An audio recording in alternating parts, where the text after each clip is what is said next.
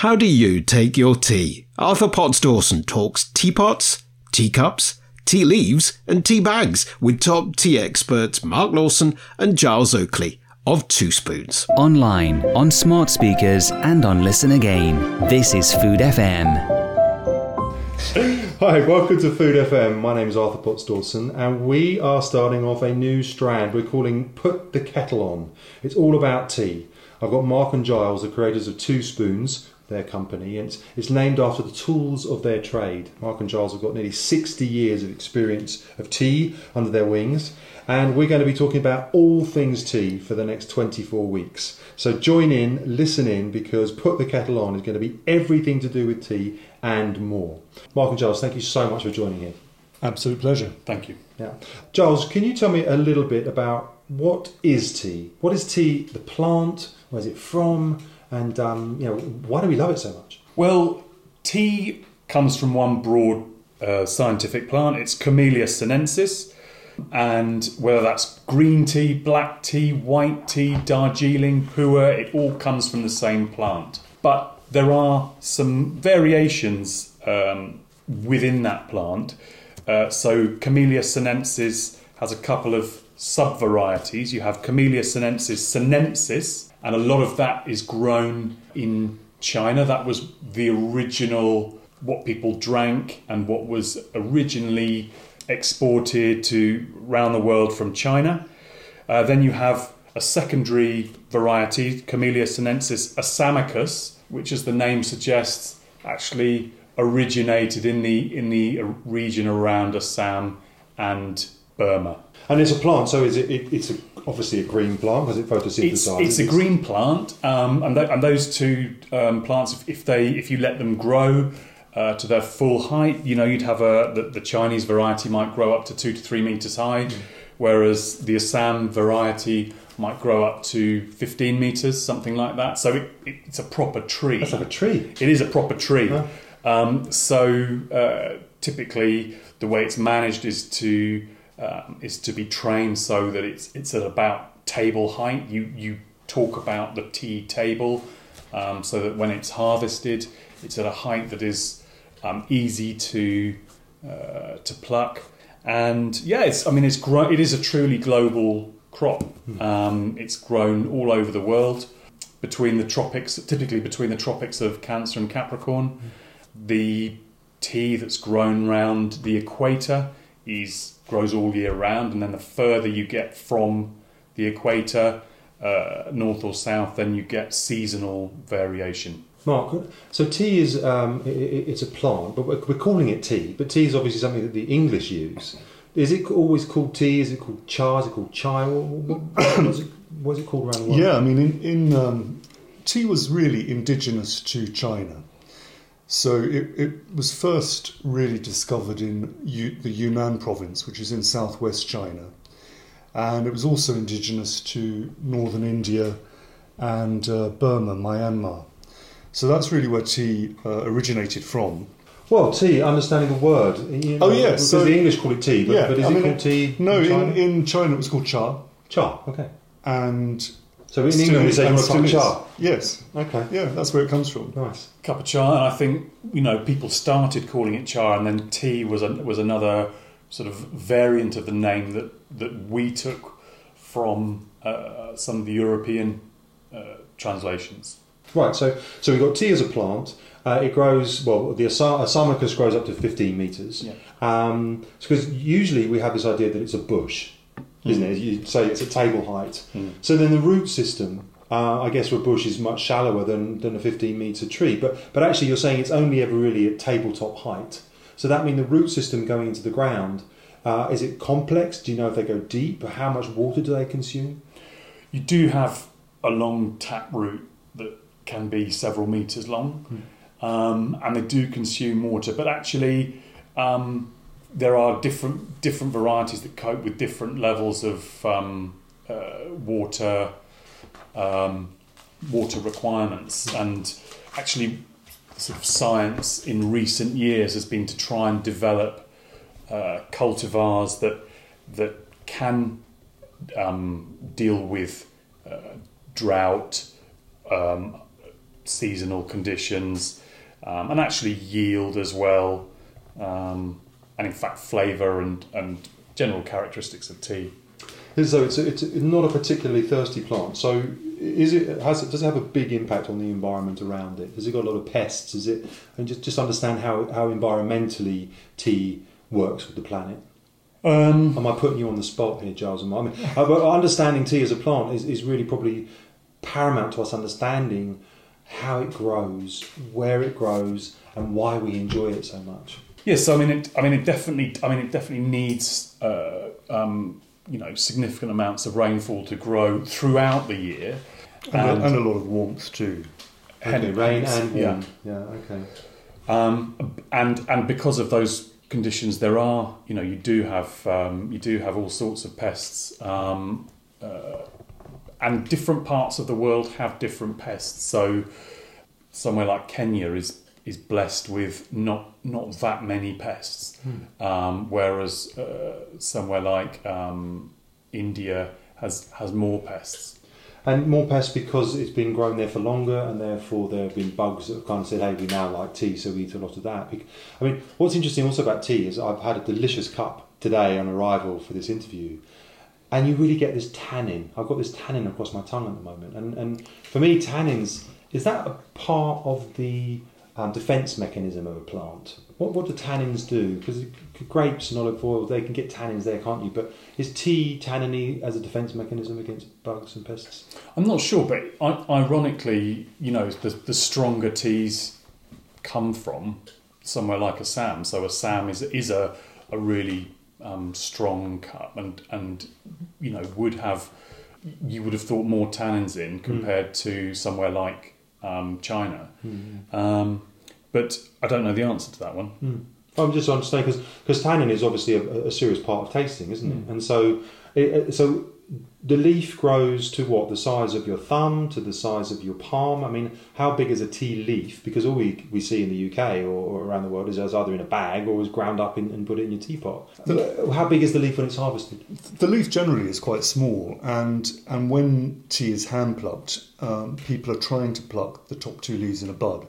So it's quite a delicate operation, and the reason for the top two leaves in a bud is where all of the sort of flavour is concentrated. So it's a more juicy result, and you get a better quality. But circling back to the actual plant itself, it takes from planting it takes sort of 3 to 4 years before it can become commercially viable. So there is quite a long period of time before you can actually start to harvest tea. It's not it's quite intensive in terms of planting out and then being able to get a return from the crop. And some tea bushes in the world have been planted for over 100 years. So there is longevity within the plant. Well, so then there will be a return on investment somewhere down the line. So 3 to 4 years to come to maturity, then you start picking. But there's obviously then quite a big investment for a tea, and it's called a tea plantation. Yeah. Is that right? The tea plantation is they will take on either new land, they'll put in some either cuttings or some shrubs, and it'll begin to grow. It can be, or the other model, which has really shot up, particularly over the last sort of 20 to 30 years, is the smallholder model, where it's smallholder farmers who own the tea. It's a cash crop that grows all year round. Particularly, you see this in Kenya a lot, so it can form part of what's going on somebody's farm, and they can sell their green leaf to the tea factory, and actually in some instances they'll actually own a share in the tea factory. And Mark, your experience, you've obviously been around the world, you've seen tea everywhere, you've tasted tea everywhere or wherever tea is grown. What's your sort of personal experience of the plant? Is it gorgeous? Is it great to touch? What does it smell like? What's your experience of the plant? Yeah, I think about this a lot, and I've been really lucky in my career to be able to travel to some of the places I have. It tends to be grown in the most beautiful regions. So you've got sort of Darjeeling in the foothills of the Himalayas. You can see the mountain range of Kanchenjunga, really quite stunning. But wherever tea's grown, you get this sort of great carpets of green. It's incredibly natural in the environment that it's grown in. So quite a lot of wildlife. In India, you quite often see elephants roaming through tea gardens. Yeah, and very often, although tea can be grown in different geographies, different terroir, you quite often see it on mountainsides. So you're actually travelling to some pretty beautiful places in the world. Giles, what's your experience of the tea plant? Have you been to some gorgeous spots and looked over mountains? Yeah, definitely. So, I remember helping out with some mechanical harvesting in Indonesia, which was basically holding one side of what's like a large sort of hedge trimmer stroke lawnmower, taking off the top two leaves and a bud of the tea there. I think probably my overriding memory of being involved in the manufacture of tea, just for a brief moment, is when I was in Darjeeling and making the very first tea of the season. And it was awe-inspiring seeing how much effort and passion went into this very first crop of the season, this what they call DJ01, the first invoice. And people were up all night, making sure everything, all the machinery was on the right settings, and they were checking leaf constantly. It was just a fantastic experience. So there's obviously a deep love and passion for the tea plant in different cultures and communities all over the world. I mean, China and India, you mentioned Kenya, you mentioned Indonesia. How culturally embedded is the plant in the psyche of these people? I think in China, because it's, pretty much where tea was first cultivated, massively so. And I think, the last few years I've been lucky enough to travel to China quite a lot, and it's just so embedded in the culture. And it's seasonal, so it starts growing around about March, April time. You get the sort of spring teas. And it's almost a bit like, akin to wine, when you get that sort of first growth, say Beaujolais Viage, you sort of, that excitement about the new crop. Very similar in China. It's really their wine industry, their champagne. People are so knowledgeable about it, and historically, tea started to be grown in China for medicinal reasons. It was almost a herbal. It was part of herbal medicine almost, and it was only really as the centuries moved on that tea, as we know it, became drunk as a more stable beverage with water, because initially it was consumed with tea. It was out of tea cakes. It was almost a currency. So tea as a plant, you say? Is it 10,000 years? Who was the first human that brushed their hand across the top of this tea plant and popped it in their mouth and thought, "Hey, this plant really made me feel good"? Is that where it started? Where it started is sort of lost in myths and legends. So, in China there was an emperor called Shun Nong, and Shun Nong was famous for a few things. One of which was sort of the founding father of herbal medicine, right through to inventing agriculture. And the story goes that he was sitting under a tree and some water was boiling. His servants were boiling some water, and some of the leaves from this tree fell into the water, and he sipped it, and it was like an elixir. He thought, "Wow, this is making me more alert. I feel better for it." And that was in 2737 BC, so we're going back quite a long period of time. Yeah, at least 5,000 years. Yeah, and it took a long time before tea became known in China. It was probably in the 7th century before it became known as the drink we would recognise it as today. But historians have discovered tea in some form of consumption in China 200 BC. It was discovered in some caskets in a queen's burial ground in Xi'an, which is where the terracotta warriors are, and that's over 1,000 miles away from where it would have been grown in Yunnan. So it made quite a journey, even in 200 BC, to get to to this queen in Xi'an province. So even then it was quite a special it indicates a value, commodity. There was a real value to it, exactly. And I love this idea that there's this sort of uplifting nature to the plant. Because obviously the plant is it's uplifting people every day across the planet now. But can you eat the leaf raw off the tree or off the bush, or do you have to process it? No, you can eat it raw, and in fact, in some cultures, tea is included in a salad. In Myanmar, there's I can't remember if you can remember the name of it. Yeah, lapet. It's sort of pickled. They pickle the leaves. Yeah, it's fermented, and so you can eat it. And in fact, when I was sort of talking about the tea cakes and how in China, when tea started to be consumed, it was actually consumed in a powder form, which we would today know as something similar to matcha. So it was actually the leaves were ground into a fine powder and consumed. Yeah, and basically that's how a lot of tea is still consumed in certain areas, like for example in Japan. So Zen Buddhist monks would consume tea in that form because they didn't know the science of why, but they knew it would make you alert.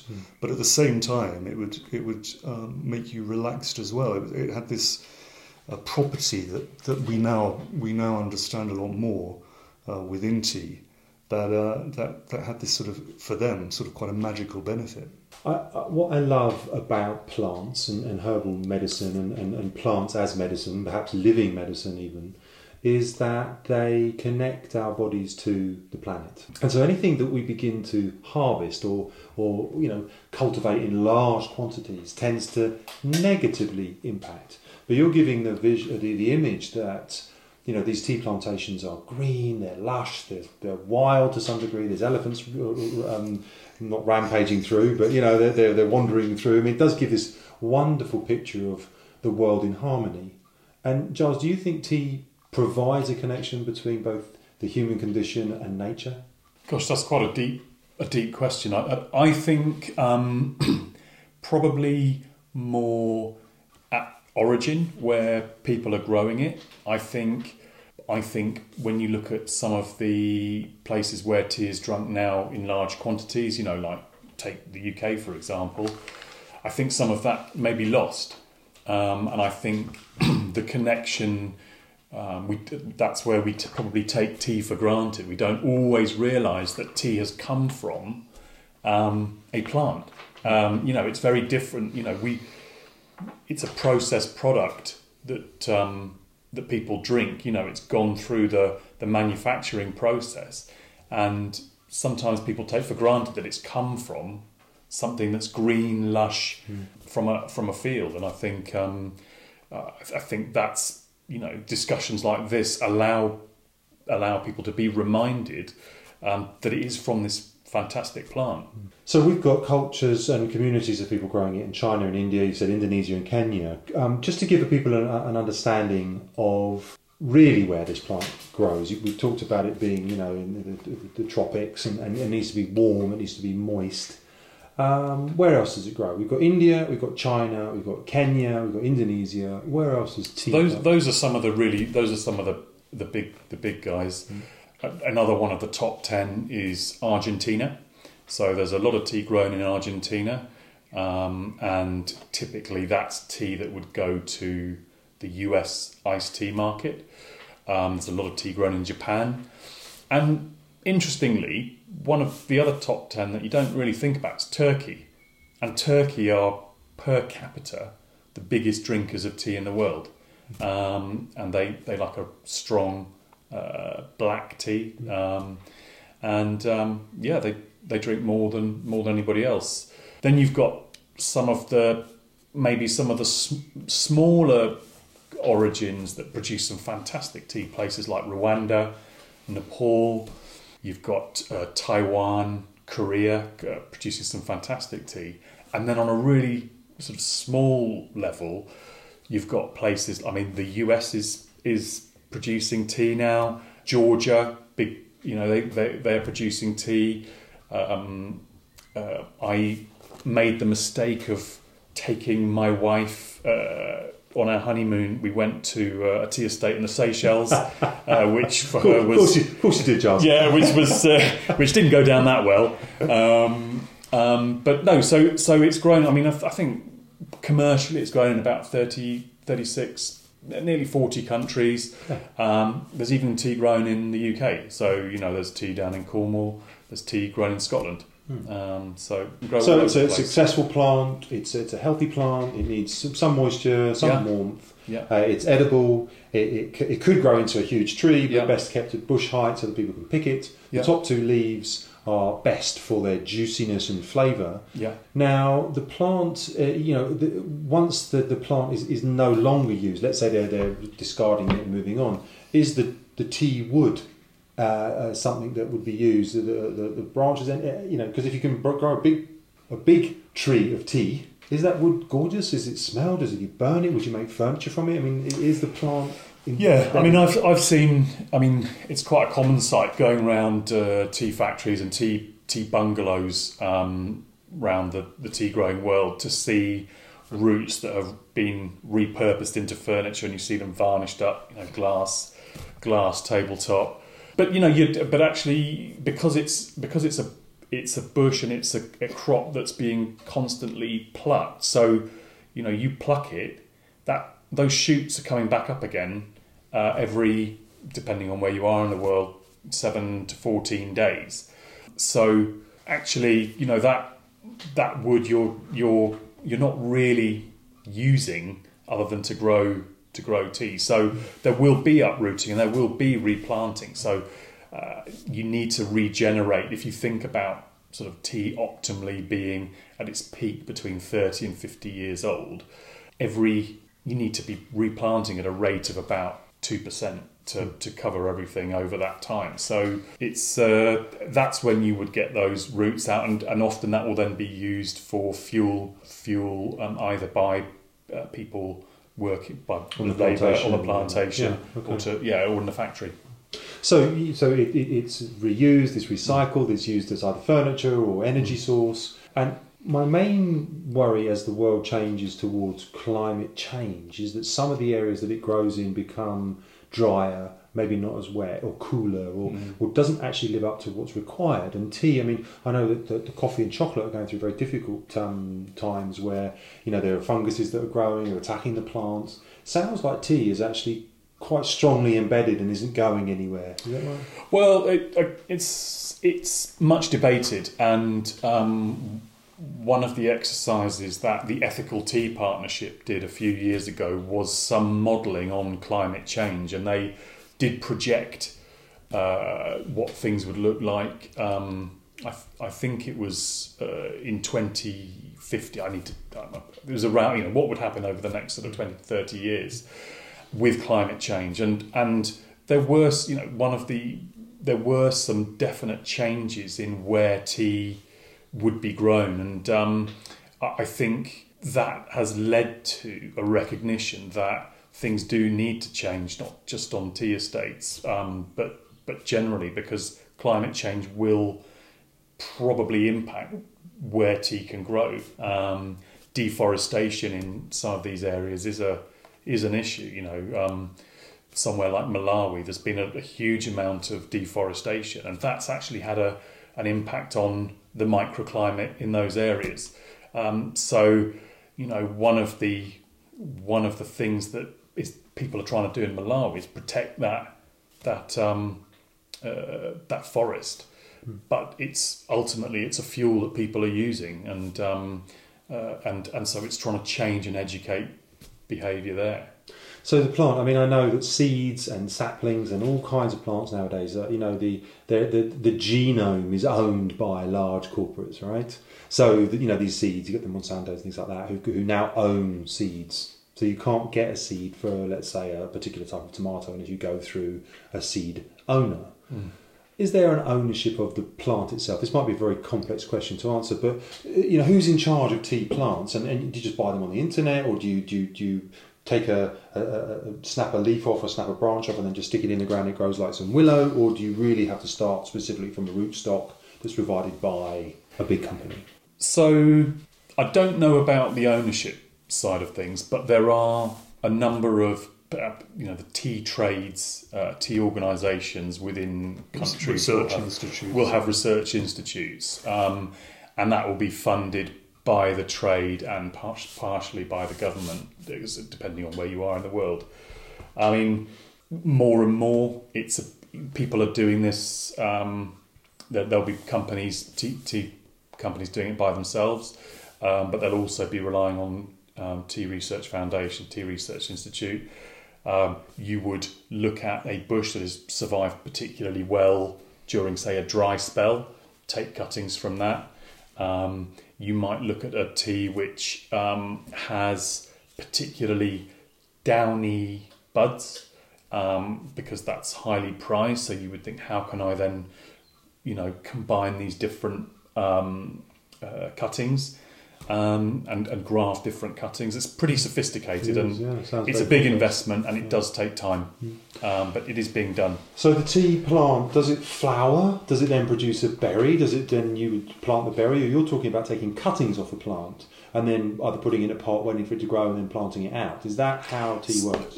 That's one side of things, but you can also, there are some people that will leave bushes to flower, to seed, so that you take seeds. But it's quite interesting that we when we worked together, we actually ran a competition at work. We got a whole lot of tea seeds in from Kenya, and we ran a competition to see who could grow the biggest tea bush.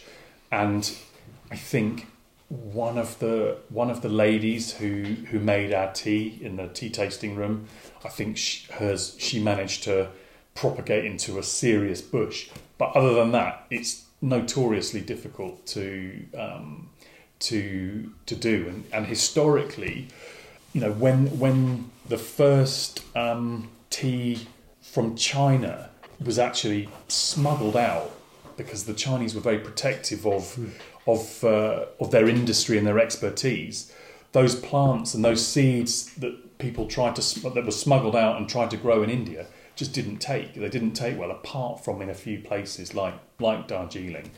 So they are difficult to take. I mean, you've actually got one got one in the garden. I mean, Mark's got one on his patio. He's got a tea bush. So it can grow in some quite harsh environment, and it can survive some quite cold temperatures. But growing from seed requires care and love and patience. So on tea gardens, you'd see big nurseries where they'd be sort of getting the plants ready for planting out into the plantations. My tea bush actually has been quite a revelation, because it's small, but it's a Chinese variety, but it is actually quite hardy, but even I've had some issues in my garden with pests. I think because it's quite a succulent bush and plant. Some pests do like to munch on it. And have you seen, in your experience of Darjeeling and other plantations, them using particular types of pesticides, or to stop bugs coming on? Will they use birds, or will they use another type of animal to combat that other animal, or is it basically sprayed? It depends on the garden and the area and the policies in place, and some of that's driven by, in China, for example, where they still do have in certain areas quite a big problem with pesticide use. The central government in Beijing and even provincial governments have tried to reduce that, because although a lot of the tea grown in China is drunk in China because of the population, they know that the sort of wanton spraying of pesticides onto the leaf is not a good thing. And in fact, certain provinces are really trying to reduce the use of pesticides. And that's also responding to legislation in country, particularly like Europe. There are, over the last, I can think of the last 10 years, the limits have really tightened up, which means that, producers do have to really know about how to apply these things, and a lot of work, a lot of dialogue happens between tea companies, tea producers, as in tea brands, tea. Because at the end of the day, if you can't import that tea, you haven't got a tea to sell, and therefore you've got, there's nowhere for this tea to go. It's this is what consumers, they're drinking tea, and if it's illegal, then it won't get. There will be no demand for it. So people have responded well to pest management, and you do see there are definitely organic tea plantations around the world for the organic market. I was going to just ask about organics, because organic, to some degree, they say the price goes up because of more labour, less trees, perhaps, maybe needs to be more connected to nature, and you can't kill the bugs, and therefore you have to be more, have more man management or woman husbandry on these plants. But organic would make sense, because if you're looking at a taproot that's running down deep into the soil needs to be healthy. I wonder how they replenish the soil. And organic management of soil tends to be a little bit more supportive of the bioorganisms. For example, if you're spraying it with pesticides, and the soil is the one that's really suffering because it's all falling into the soil. So have you had an experience with organic versus non-organic, or how the tree grows successfully or the bush grows successfully between the two? There's very little difference in terms of how the bush grows on an organic versus a non-organic garden, from my experience. But I think the way tea is drunk with water, a lot of the this isn't in any way saying that the pesticide use, which is reducing, isn't necessary, but a lot of the pesticides aren't water soluble. So unlike other crops where like apples, for example, where you're actually consuming the entire apple, for me that's much more of an issue than with tea, which you're not actually consuming it in the same way as other crops. But no, in terms of how an organic versus inorganic garden looks, there's very little differentiation. And in fact, there are some producers who are producing biodynamic teas, and they're quite passionate about how they're growing their tea. And there is, you probably know more, Arthur, on the farm and husbandry, but there is, they would maintain that although it's quite, you lose a lot of crop to begin with, that over a certain period of time that crop comes back, and because that yield, especially in tea, is really critical to the farmer, and it's biting the bullet on that loss of yield initially. That's quite difficult, especially in a cash crop. And also the fact that you may buy organic tea, but that organic market is actually finite, and not everybody wants. In fact, it's very, the actual organic market is very small. So if you're selling to markets where actually people don't want organic tea, if you look at big tea markets like, say, Pakistan, where there's not an organic market, but you still have to sell your tea. There'll be producers who, whilst their tea is organic, they're not selling it as certified organic, and then there is an economic question to be had. So unfortunately, a lot of it does boil down to the economics of it as well. Interesting. There's, talking about farming, because the plant obviously needs to be farmed, and I know that some farmers in India and China too, but Indian farmers at the moment, there's sort of a revolution going on in the agricultural sector in India. Have you got any experience of the planting and the farming and the husbandry of tea in India, and are there any troubles out there with regards to tea, or is it all peaceful and tranquil in the tea troubles farm? In terms of the Indian farmers are saying, well, we don't like the reforms that the Indian government are placing on us, and we're finding that we don't want the modern system of Indian farming to put in place, because as farmers we're going to lose control of our land. Land ownership is obviously one of the important connectors to people to the planet, and I just wondered if there was anything in the tea plantations of India where there's any ruffles, any feathers being ruffled. Maybe not. I'm not aware of any feathers being ruffled on that specific issue. There is some very complex legislation over how tea and land is used, the land under tea is used in India. But I think probably there's more of an economic, again I'd say an economic issues over the sort of cost of production, cost of labour, and I think that's likely to be more of an issue. Well, we're talking about tea, the plant. This is Food FM. I have Mark and Giles here, the creators of Two Spoons, which is a tea company in the United Kingdom, and we're just trying to understand what the tea plant is. We've covered this in 40 minutes. We're understanding the plant, where it's from, how it grows, how big it is, the wood, the taproot, the health of the soil, organic versus biodynamic versus neither. And I think that the plant is obviously hugely stimulating. It's wonderful as a relaxant. It gets people talking. Cultures all over the world use tea to identify with a relaxing time, but also, hey, let's have a cup of tea, let's get up and go. A quick tea break, but they'll give you some energy to get back to work. So tea as a plant is celebrated, isn't it? And there's a celebration to the plant. It's quite an exciting plant, isn't it? It's the fact that we don't think much of it because you put the kettle on, which is why we're calling this "Put the Kettle On." You put the kettle on, put a tea bag in the cup, and you don't even think about it. It's in the cupboard. It's sort of a default setting, isn't it? But do we give enough respect to the tea plant itself and get people to really understand it? Because this is the first session of Put the Kettle On, and we want to tell the story of tea all the way through to the end using, from tea bags to teapot to what do we do with our tea leaves. But now we're talking about the plant. Do we give it enough respect? Do we love it enough in the UK? I know in India and China it's obviously something that they revere because it makes them money. But is it respected? I think it's beyond money in somewhere like China because it's so embedded in their culture.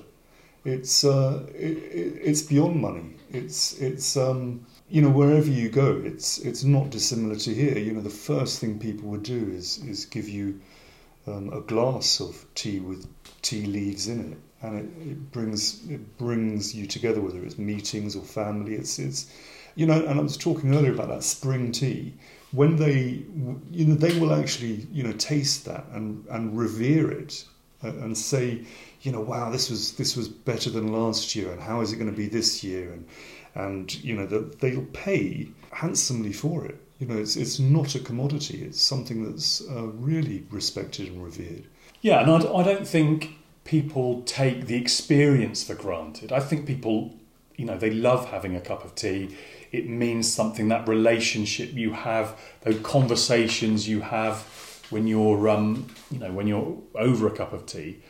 I do think that there's a conversation to be had about where it comes from and how much effort has gone into getting it from the bush to the cup. Fabulous. Mark and Giles, thank you so much for joining us on Food FM. This is Put the Kettle On. We've got 23 more sessions of tea before we even think about doing any more, but this is the first one and a fabulous start. Thank you so much for sharing your stories. Join us next time for Put the Kettle On with Mark and Giles at Two Spoons. Thank you very much. To find out more about Food FM and our content, go to foodfmradio.com.